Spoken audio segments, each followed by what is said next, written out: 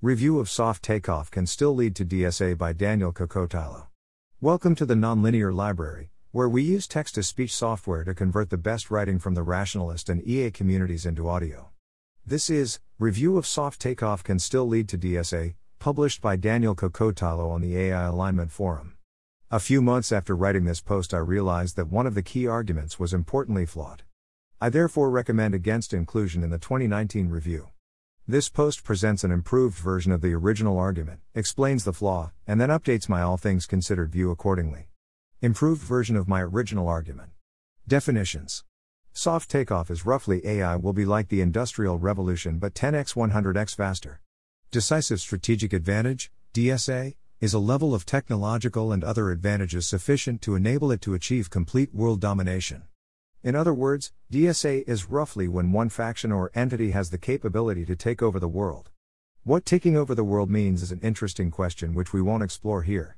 Nowadays I reframe things in terms of potential PONRs. We ask how likely it is that DSA arises, conditional on soft takeoff. Note that DSA does not mean the world is actually taken over, only that one faction at some point has the ability to do so. They might be too cautious or too ethical to try. Or they might try and fail due to bad luck. In a soft takeoff scenario, a 0.3 to 3 year technological lead over your competitors probably gives you a DSA. It seems plausible that for much of human history, a 30-year technological lead over your competitors was not enough to give you a DSA. It also seems plausible that during and after the Industrial Revolution, a 30-year technological lead was enough. For more arguments on this key point, see my original post. This supports a plausible conjecture that when the pace of technological progress speeds up, the length, in clock time, of technological lead needed for DSA shrinks proportionally. So a soft takeoff could lead to a DSA insofar as there is a 0.3 to 3 year lead at the beginning which is maintained for a few years. 0.3 to 3 year technological leads are reasonably common today, and in particular it's plausible that there could be one in the field of AI research. There's a reasonable chance of such a lead being maintained for a few years. This is a messy question, but judging by the table below, it seems that if anything the lead of the frontrunner in this scenario is more likely to lengthen than shorten. If this is so, why did no one achieve DSA during the Industrial Revolution?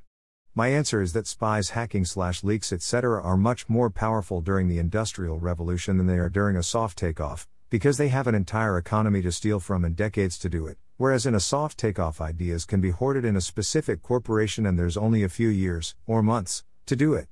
Therefore, there's a reasonable chance of DSA conditional on soft takeoff. Factors that might shorten the lead, factors that might lengthen the lead. If you don't sell your innovations to the rest of the world, you'll lose out on opportunities to make money, and then possibly be outcompeted by projects that didn't hoard their innovations. Hoarding innovations gives you an advantage over the rest of the world, because only you can make use of them.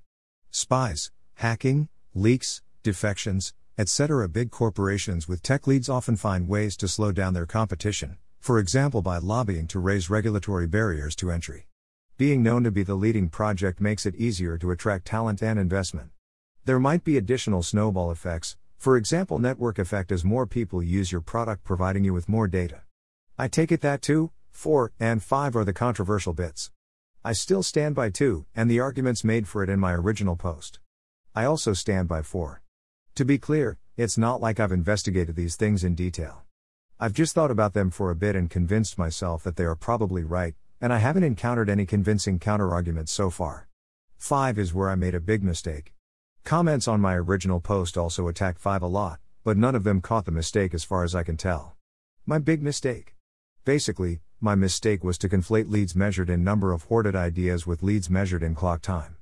Clock time leads shrink automatically as the pace of innovation speeds up, because if everyone is innovating 10x faster, then you need 10x as many hoarded ideas to have an n-year lead. Here's a toy model, based on the one I gave in the original post. There are some projects factions. There are many ideas. Projects can have access to ideas. Projects make progress, in the form of discovering, gaining access to, ideas. For each idea they access, they can decide to hoard or not hoard it. If they don't hoard it, it becomes accessible to all. Hoarded ideas are only accessible by the project that discovered them, though other projects can independently rediscover them. The rate of progress of a project is proportional to how many ideas they can access. Let's distinguish 2 ways to operationalize the technological lead of a project.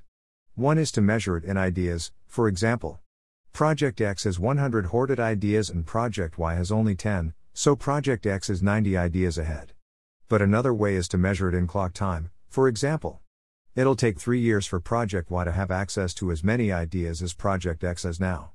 Suppose that all projects hoard all their ideas.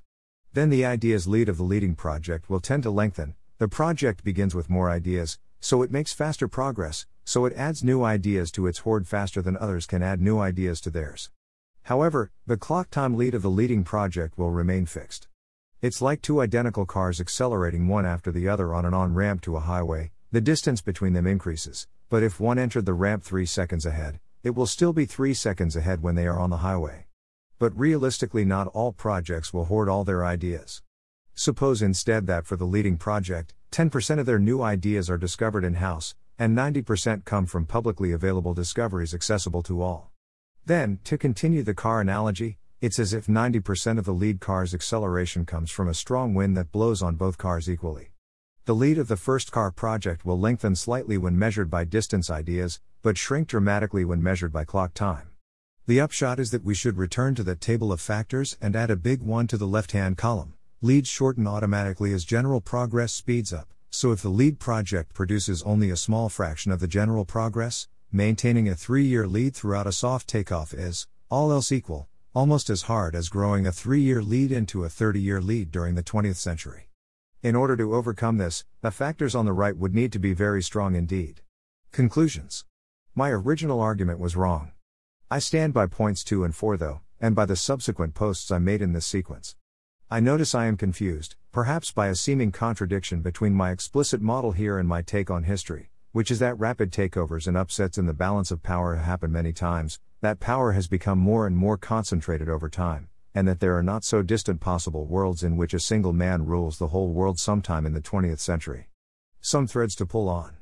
To the surprise of my past self, Paul agreed DSA is plausible for major nations, just not for smaller entities like corporations. I totally agree that it wouldn't be crazy for a major world power to pull ahead of others technologically and eventually be able to win a war handily, and that will tend to happen over shorter and shorter timescales if economic and technological progress accelerate. Perhaps we've been talking past each other, because I think a very important point is that it's common for small entities to gain control of large entities. I'm not imagining a corporation fighting a war against the US government. I'm imagining it taking over the US government via tech-enhanced lobbying, activism, and maybe some skullduggery. And to be clear, I'm usually imagining that the corporation was previously taken over by AIs it built or bought. Even if takeoff takes several years, it could be unevenly distributed such that, for example, 30% of the strategically relevant research progress happens in a single corporation. I think 30% of the strategically relevant research happening in a single corporation at beginning of a multi-year takeoff would probably be enough for DSA. Since writing this post, my thinking has shifted to focus less on DSA and more on potential AI-induced PONRs. I also now prefer a different definition of slow fast takeoff. Thus, perhaps this old discussion simply isn't very relevant anymore. Currently the most plausible doom scenario in my mind is maybe a version of Paul's Type 2 failure. If this is surprising to you, reread it while asking yourself what terms like correlated automation failure are euphemisms for. I'm not sure how to classify it, but this suggests that we may disagree less than I thought. Thanks to Jacob Lagaros for nudging me to review my post and finally get all this off my chest. And double thanks to all the people who commented on the original post. Thanks for listening. To help us out with the Nonlinear Library or to learn more, please visit nonlinear.org.